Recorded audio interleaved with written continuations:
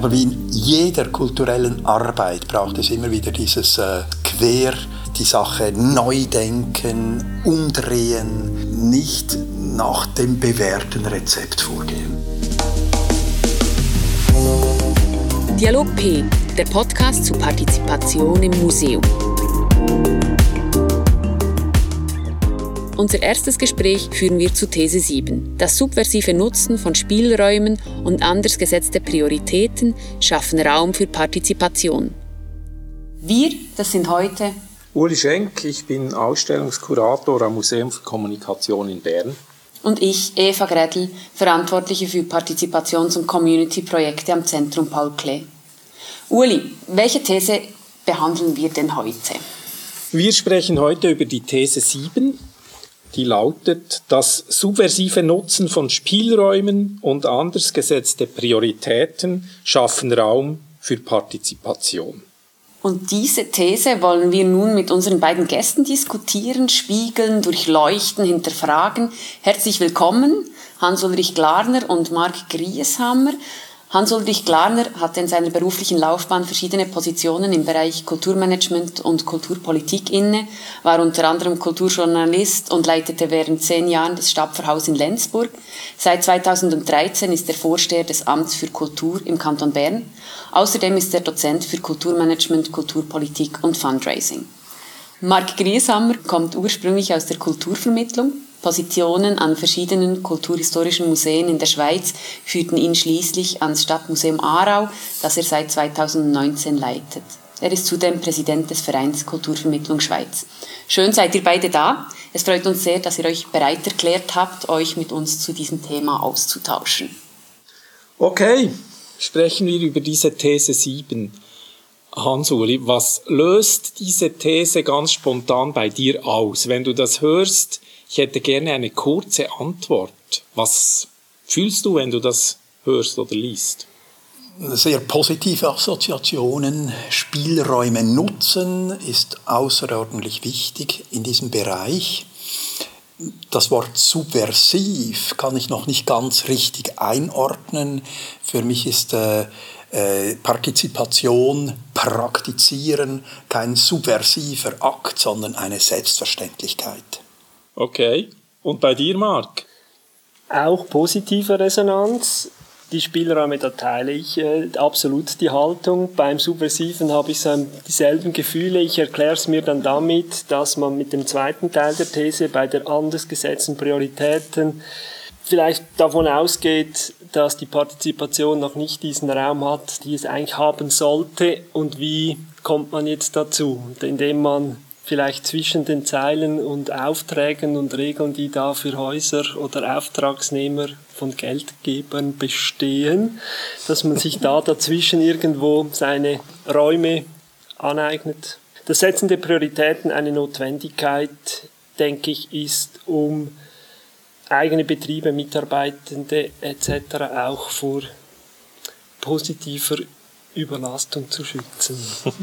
Okay, also die Subversivität sehe ich, das löst bei euch beiden so gewisse Widerstände oder Fragen zumindest aus. Wir kommen da sicher noch darauf zurück. Aber ich möchte zuerst mal von euch auch ein bisschen hören, womit seid ihr einverstanden bei dieser These? Was könnt ihr sagen? Jawohl, genau, das stimmt, das trifft zu. Das sind auch zum Beispiel deine Erfahrungen, die du gemacht hast, Marc, bei der Ausstellungsarbeit, Museumsarbeit. Also bei den anders gesetzten Prioritäten, ich denke, das hat sehr viel mit Kulturwandel im Arbeitsprozess zu tun. Und wenn man einfach kommt und sagt, okay, wir arbeiten jetzt auch noch partizipativ und packen das dann einfach dazu in bestehenden Strukturen, das heißt dann einfach im ersten Moment mehr Prioritäten, mehr Arbeit, wenn man nicht eben die Prioritäten anpasst und dafür dann sagt, okay, dafür lassen wir das sein, weil hier gehen wir so das nächste Mal so vor oder wir integrieren das, machen das dafür weniger.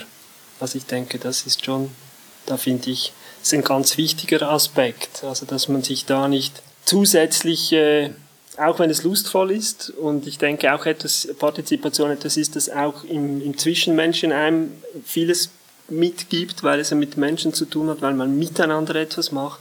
Dazu dann aber all das die Arbeit, wie man sie vielleicht vorhin mehr für sich oder in kleineren internen Arbeitsstrukturen gemacht hat, das einfach parallel dazu weiterführt, kann zu Überlastung führen. Ich denke, da muss man den Blick für seine Mitarbeitenden einfach, der muss mitkommen.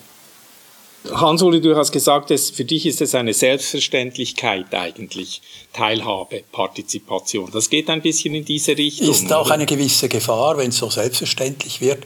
Noch in den 90er Jahren musste man wirklich fast subversiv in gewissen Teams vorangehen und gewisse Arbeitsweisen unterlaufen, um Partizipation reinzubringen.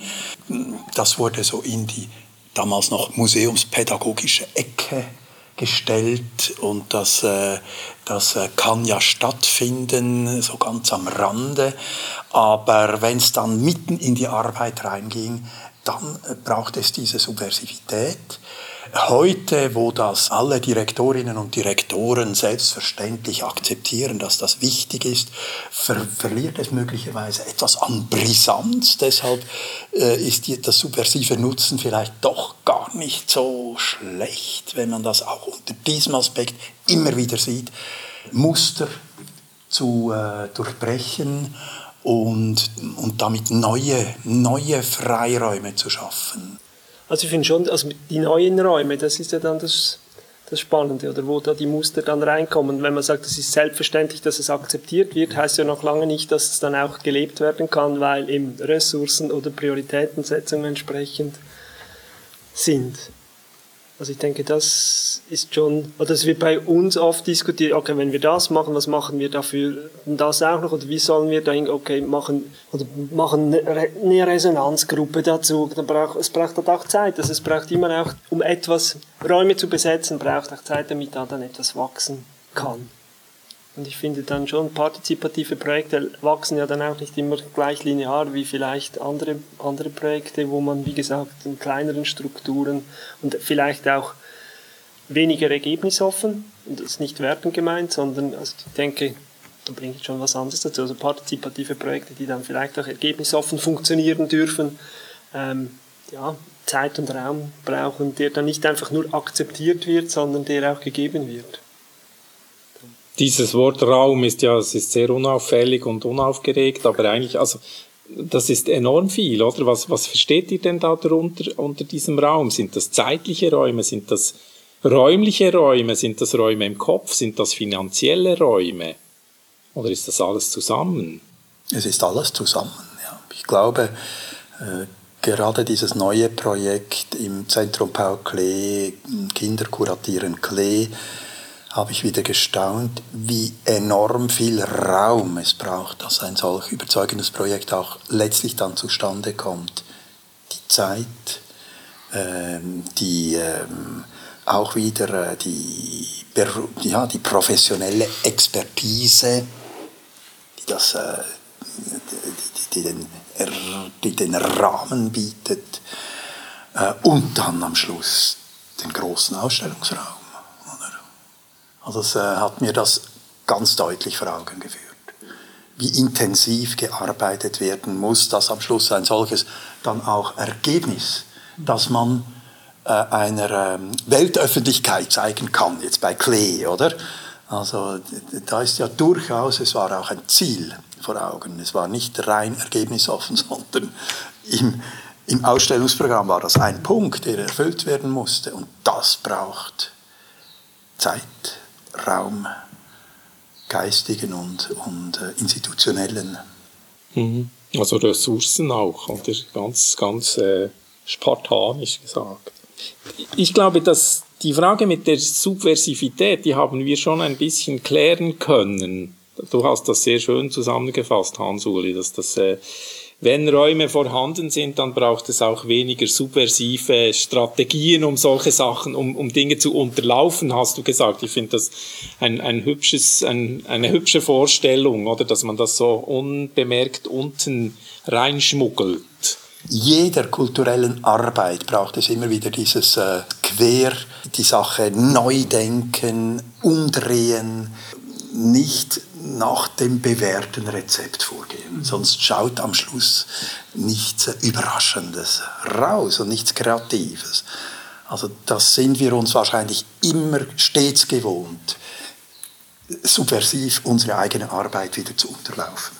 Und wenn man es nicht selbst macht, dann Kanäle zu schaffen, wo das reinfließen kann oder reinfließen darf. Also von dem her, also die Haltung ist ja schon, finde ich dann schon entscheidend, dass man sagt, okay, eine Institution hat die Haltung, dass partizipatives Arbeiten möglich ist, und dann, was ist die Folge daraus, oder? Dass man die Begegnung auf Augenhöhe mit Partizipierenden und die offenen Kanäle, dass was auch immer da dann auch kommt, es mit sich bringen kann oder auch soll, eigene Gewohnheiten zu hinterfragen, eigene Muster zu hinterfragen, Erwartungshalten zu unterlaufen. Die Frage bei der Subversion finde ich dann auch noch, wer ist das subversive Element in diesem ganzen partizipativen Prozess drin? Also es geht dann so auch in diese Richtung. Oder wer ist der Gegenpart? Ja. Ja. Mhm. Also diese Augenhöhe, das scheint mir jetzt gerade für mich auch sehr erklärend zu sein. Die Augenhöhe muss auch vom Partizipienten, gibt es das Wort,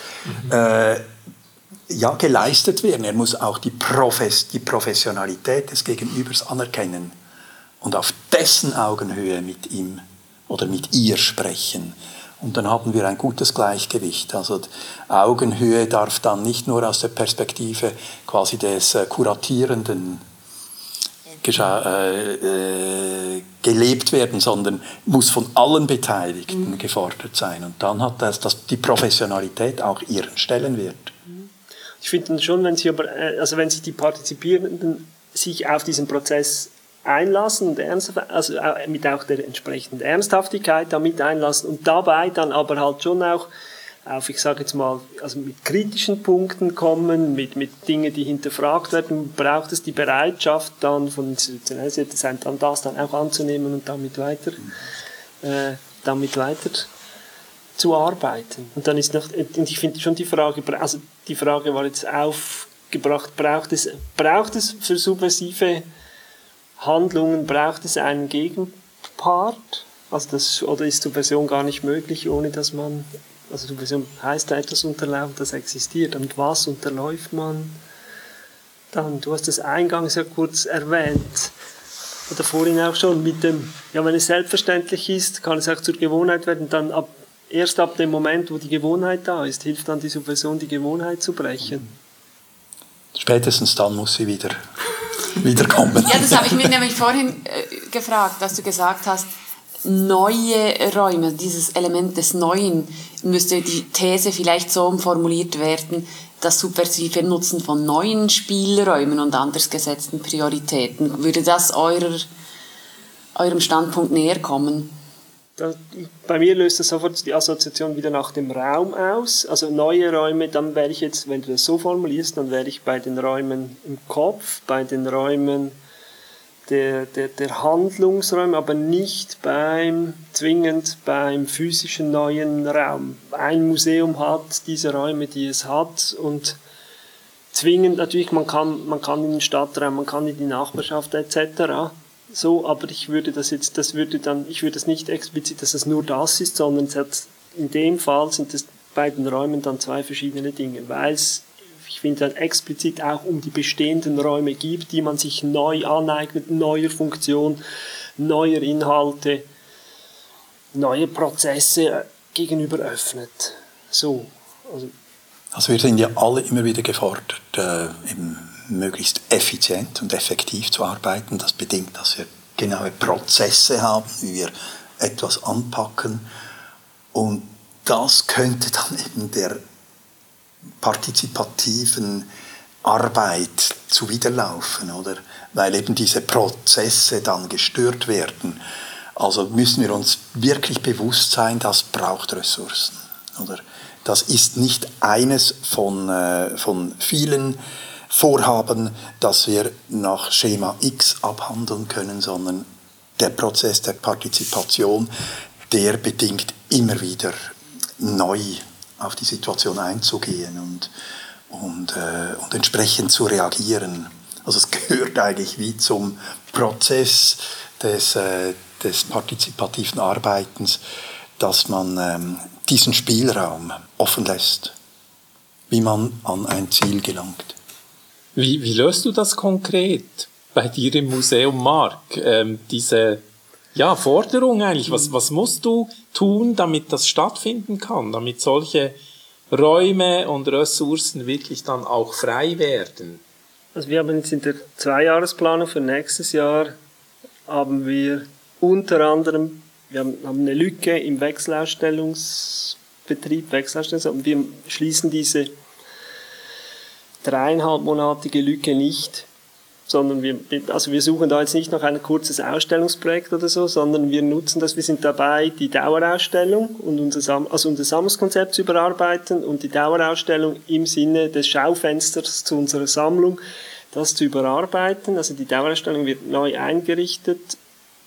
Nein, sie wird überarbeitet. Gewisse Räume werden neu eingerichtet, und zwar so eingerichtet, damit wir partizipatives Sammeln sichtbar machen können. Also wir möchten unsere Sammlung, auch im Hinblick auf kommende Generationen, was nehmen wir heute in die Sammlung auf, was hinterlassen wir etc., also das möchten wir im Hinblick auf Diversität, Multiperspektivität öffnen, und das möchten wir aber auch zeigen, wie das entsteht. Das heißt, Sachen, die neu reinkommen, sollen in der Dauerausstellung auch einen Platz kriegen, wo das für kurze oder längere Zeit für das Besucherpublikum der Dauerausstellung sichtbar wird. Und was wir jetzt machen, ist, dass wir für dieses Projekt, wir gleich gesagt haben, okay, wir haben den Ausstellungssaal, wir haben da im Moment kein Programm irgendwo drin, weil es mit Verschiebungen da ist, und einfach so, wie sich die restlichen Aufgaben, die wir vom Haus haben, da ist diese Lücke, wo wir gesagt, okay, wenn das partizipative Projekt, das sich jetzt rund um die Dauerausstellung und das Sammeln beschäftigt, die dürfen den da nutzen. Wenn es da was gibt, eine große Auslegeordnung, das man gebrauchen kann, etc., das ist einfach mal dafür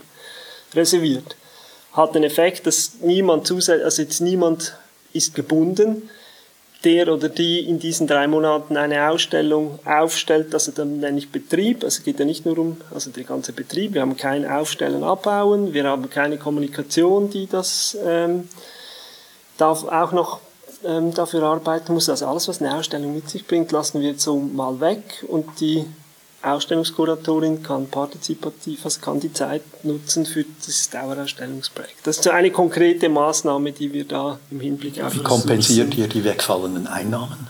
Ja, das ist die Frage, wie wir da, indem dass wir die anderen 9 Monate des Jahres intensiv arbeiten und, und schauen, dass wir in dieser Zeit entsprechend ein bisschen, nochmals effizienter arbeiten können, mit Publikumsanlässe so verteilen.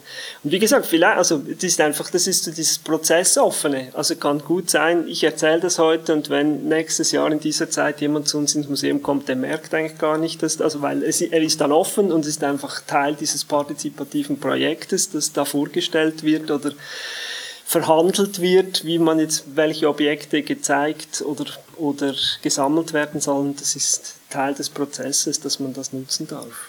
Mal schauen, was dabei rauskommt. Mir ist gerade in den Sinn gekommen, es gibt so diesen Spruch, wir müssen nichts, aber wir können alles. Im Sinn von, wir haben keinen Zwang, aber alles ist möglich, eben wir schaffen Räume und schauen mal, passiert irgendwas, und wenn dann nichts passiert, dann ist der Prozess passiert, und das genügt uns auch. Es ist ein bisschen, also deine Frage auch, wie kompensiert ihr dann die Einnahmeausfälle, oder? Also jetzt als Aushandler von Leistungsverträgen könnte ich dieser Aussage jetzt natürlich nicht, die könnte ich nicht unterschreiben. Wir haben natürlich als Staat ganz klare Forderungen, was die Kulturinstitution leisten muss. Sie kann nicht so offen in den Tag rein planen. Also meine Antwort darauf wäre, ich habe als Museum ich habe mehrere Aufträge, aber ich habe 2 Kernaufträge als Stadtmuseum. Und der erste Kernauftrag, wir sind das Objektgedächtnis der Stadt. Also ich muss einerseits, wir dürfen oder können sammeln und bewahren, das kulturelle Erbe pflegen.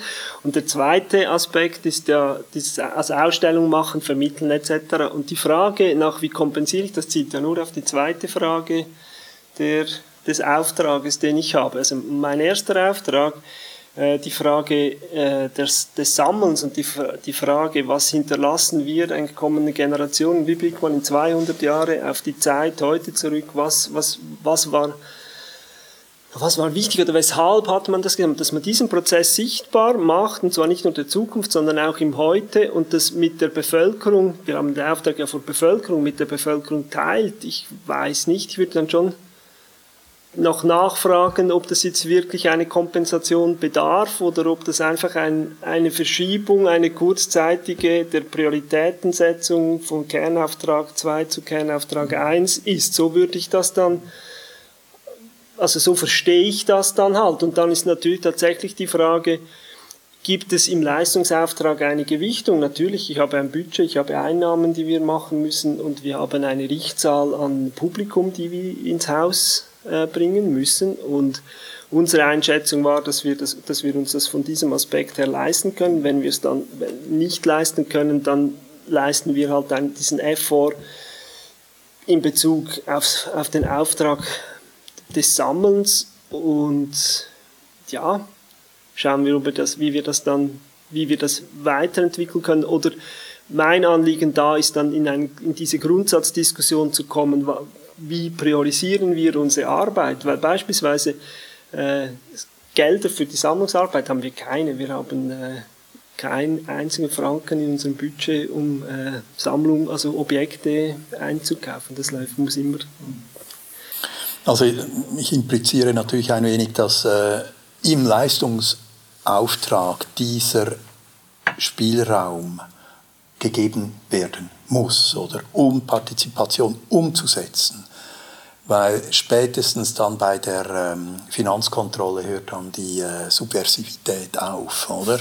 Also man muss irgendwo den Leistungsvertrag erfüllen, und deshalb muss die Partizipation entsprechend im Leistungsvertrag berücksichtigt sein. Aber die Leistungsverträge arbeiten ja oft eben auch mit Kennzahlen und so weiter und so fort. Und deshalb muss man, wenn man als Auftraggeber die Partizipation einfordert, da bin ich völlig dieser Meinung, dass sie das soll, muss dann der Leistungsvertrag das auch entsprechend vielleicht mit einem gewissen Spielraum erfüllen können, oder? Also ich denke, das ist ein wichtiger Aspekt mit einerseits, dass der Leistungsauftrag so formuliert ist, das ist wie das eine, aber das zweite, viel entscheidender ist tatsächlich, was für Kriterien werden dann aufgeführt, um diesen Leistungsauftrag zu erfüllen. Das ist, ja, ich denke, du hast gesagt, Kennzahlen, ja, wie definiert man es bei uns im Haus jetzt im Konkreten? Wir haben auch, es gibt eine Mindestanzahl an Neueingängen oder Anzahl der inventarisierten Objekte etc. Und ich glaube, da hat man dann schon ein bisschen Spielraum, dies zu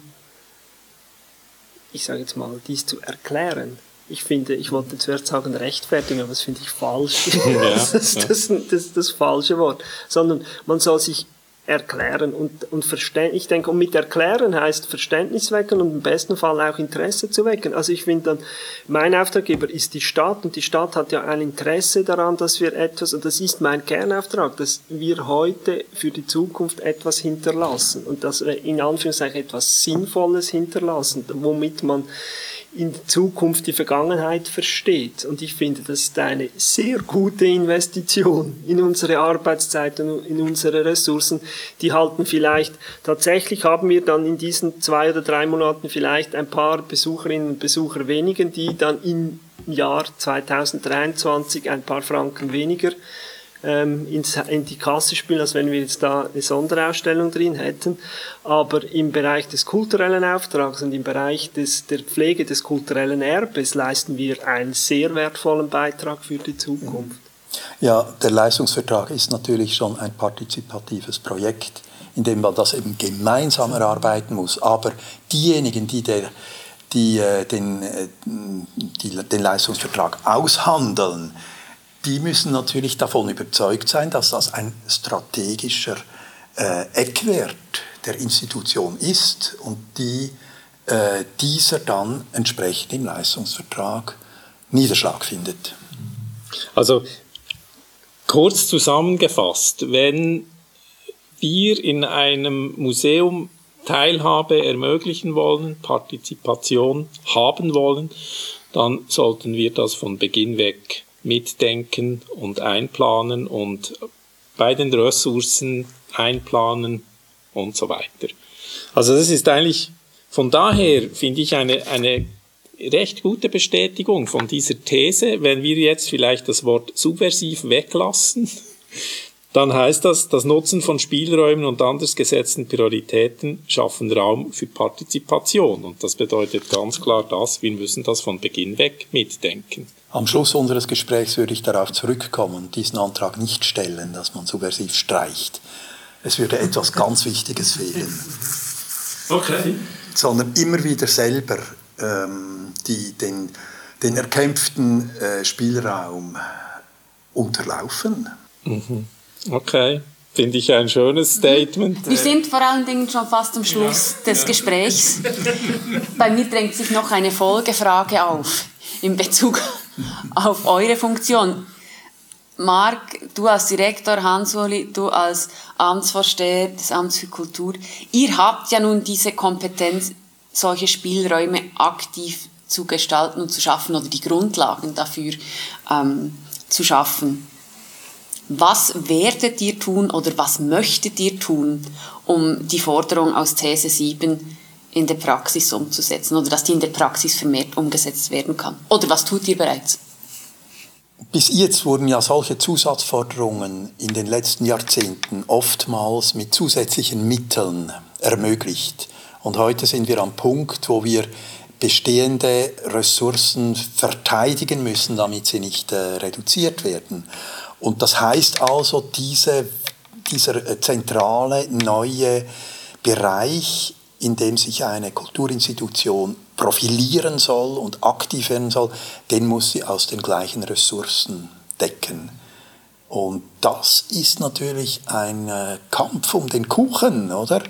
Und der Kuchen wird im Moment nicht größer, aber dieses Stück der Partizipation ist ganz wichtig. Wo geht er weg? Das muss man miteinander aushandeln. Was kann die Kulturinstitution also nicht erbringen, wenn man das von ihr verlangt?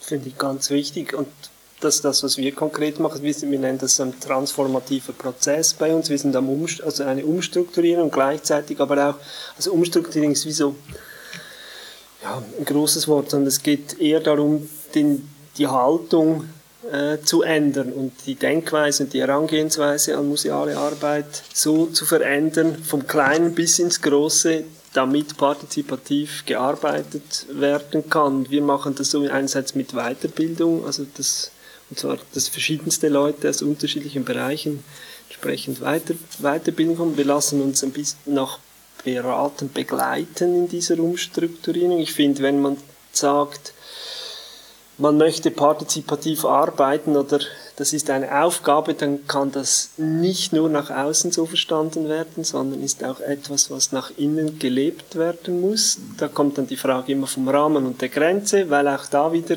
jeder hat seine Expertise, die muss geachtet und geschätzt werden und umgekehrt auch, das hat mit Über- und Unterforderung auch zu tun und seine Aufgaben zu kennen und weshalb soll ich jetzt mich plötzlich irgendwo anders einbringen, obwohl sie ja nicht dazu gehört, weil es halt trotzdem sinnvoll ist für die ganze Institution, kommt dann die Frage, was hat das Einfluss auf Lohnstruktur? Nicht, weil gewisse plötzlich etwas anderes machen, als sie vorher machen. Es hat mit Belastungssteuerung zu tun. Ich finde, partizipative Arbeit hat beispielsweise gerade für den Museumsdienst oftmals bringt das Mehrarbeit mit sich und an die denkt man als letztes, weil hey, ich brauche das noch, Aufräumen da, Reinigung da, weil wieder so viele Leute da waren und irgendwann hat gewütet, also im positiven Sinn, aber wer räumt auf, wer sorgt dafür, dass am nächsten Tag für die Besucher alles so ist, wenn man auch sagt, eben Partizipation soll nicht am Rande stattfinden, sondern soll da stattfinden, wo Museum passiert, also halt auch im Publikumsbereich. Ja, also solche Dinge. Und da haben wir eine Beratung dazu. Und wir sind bei uns in Aarau in der wirklich Situation, dass wir unser Leitbild und Strategie überarbeiten müssen. Also im Kanton Aargau kommt jetzt dann gleich das neue Kulturpolitik, also der Kulturpolitikplan raus. Die Stadt Aarau gibt sich selbst ein Kulturleitbild bis Ende Jahr und dann so subsidiär. Also im nächsten Jahr kommt unser überarbeitetes Leitbild und das ist, ja, also für mich ist klar, da sind wir dann bei den Strukturen, dass da unbedingt die Partizipation entsprechend rein muss und so rein muss, wie Hans vorhin gesagt hat. Nicht im Sinne von neuer Ressourcen, sondern im Sinne von wir verhandeln, was streichen wir dann vielleicht in dieser Leistungsvereinbarung. Und ich persönlich kann das machen, was ich vorhin gesagt habe. Wir machen 3 Monate den Ausstellungssatz und ich stehe dann halt hin und erkläre das. Vielleicht geschieht ja was, wie ich vorhin gesagt habe, das weiß man nicht. Aber das ist dann meine Rolle. Also ich versuche dann schon den Mitarbeitenden halt schon nicht einfach zu sagen, ja, ihr müsst einfach weglassen, sondern ich als aktiv das zu steuern und zu unterstützen, da in den Dialog zu kommen, ja, was lassen wir jetzt wirklich weg und das dann auch nach außen zu transportieren. Da sind wir sehr gespannt, was dann in der Strategie des Stadtmuseums Aarau steht, weil, ja, das sind genau solche Fragen, ich finde es enorm spannend. Schließen wir ab, Eva. Okay, eine letzte Frage. Wir haben jetzt da ein bisschen über These 7 gesprochen. Über welche These sollten wir unbedingt noch einen Podcast machen? Hans-Uli und Marc, was findet ihr? Ja, wir würden da jetzt mit der These 9 gern weitergehen, oder? Wie man da, du hast es gesagt, Strategien, Strukturen, Ressourcen. Und wie Hans-Uli auch gesagt hat, man dazu die Frage, ja, wie strukturieren wir uns, damit das möglich ist? Okay, ich lese sie kurz vor, noch die These 9. Wir stärken die Partizipation, indem sie die Institutionen durchdringt, sich in Strategien, Strukturen und Ressourcen zeigt und im Arbeitsalltag realisiert wird. Also eigentlich genau das, was bei euch bei der Strategiediskussion dann stattfinden sollte. Das ist für mich wirklich zentral, das ist wie die Verfassung des Staates, oder? Wenn das nicht, wenn die Partizipation nicht in der Verfassung eines Museums, also im Leitbild, in der Strategie eines Museums verankert ist und von allen mitgetragen ist, dann ist sie eine Modeerscheinung, die wieder vorbeigeht und nicht eben gelebt und durchdrungen. Wir fühlen uns in dem Fall sehr ermutigt, diesen Dialog fortzusetzen. Herzlichen Dank, Hans-Ulrich Glarner und Marc Grieshammer, für dieses anregende Gespräch. Vielen Dank allen, die zugeschaltet haben. Falls ihr mitdiskutieren wollt oder Fragen, Kommentare zu diesem Gespräch habt, meldet euch doch bei uns. Wir hören uns wieder. Tschüss. Dialog P, der Podcast zu Partizipation im Museum.